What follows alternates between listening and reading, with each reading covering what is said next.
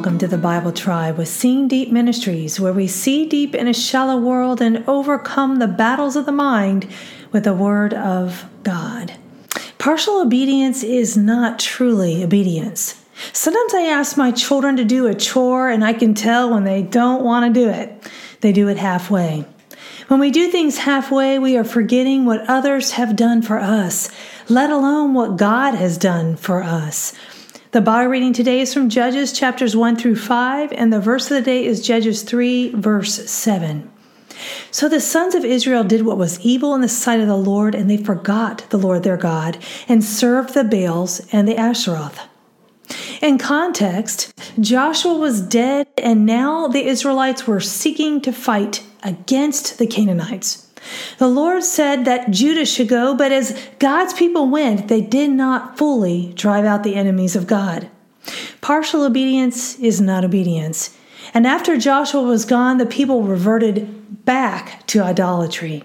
Judges 2 verse 16 says, "Then the Lord raised up judges who saved them from the hands of those who plundered them.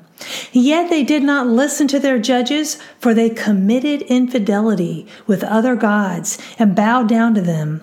They turned aside quickly from the way in which their fathers had walked in obeying the commandments of the Lord. They did not do the same as their fathers." Israel's idolatry led to servitude, slavery to idols, which are not gods at all.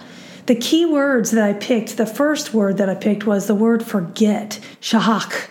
It means to ignore, to forget, to cease to care. Those words, to cease to care, cut me to the heart.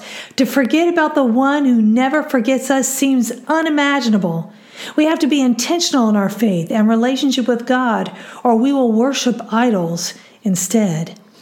The second key word that I picked was the word for served, and it's avad. It means to keep in bondage, worshiper, to labor for another. The song Serve Somebody from the early 1960s by Bob Dylan is a vivid reminder that we will all serve somebody, something. There are really only two that we serve, the enemy or the Savior.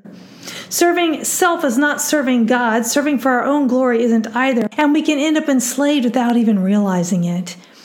The thought of the day, don't forget the one who never forgets you.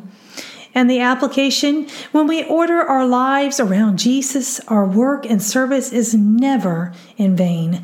Go with God and His precious word, friends. Tune in tomorrow as we head back into the book of Isaiah.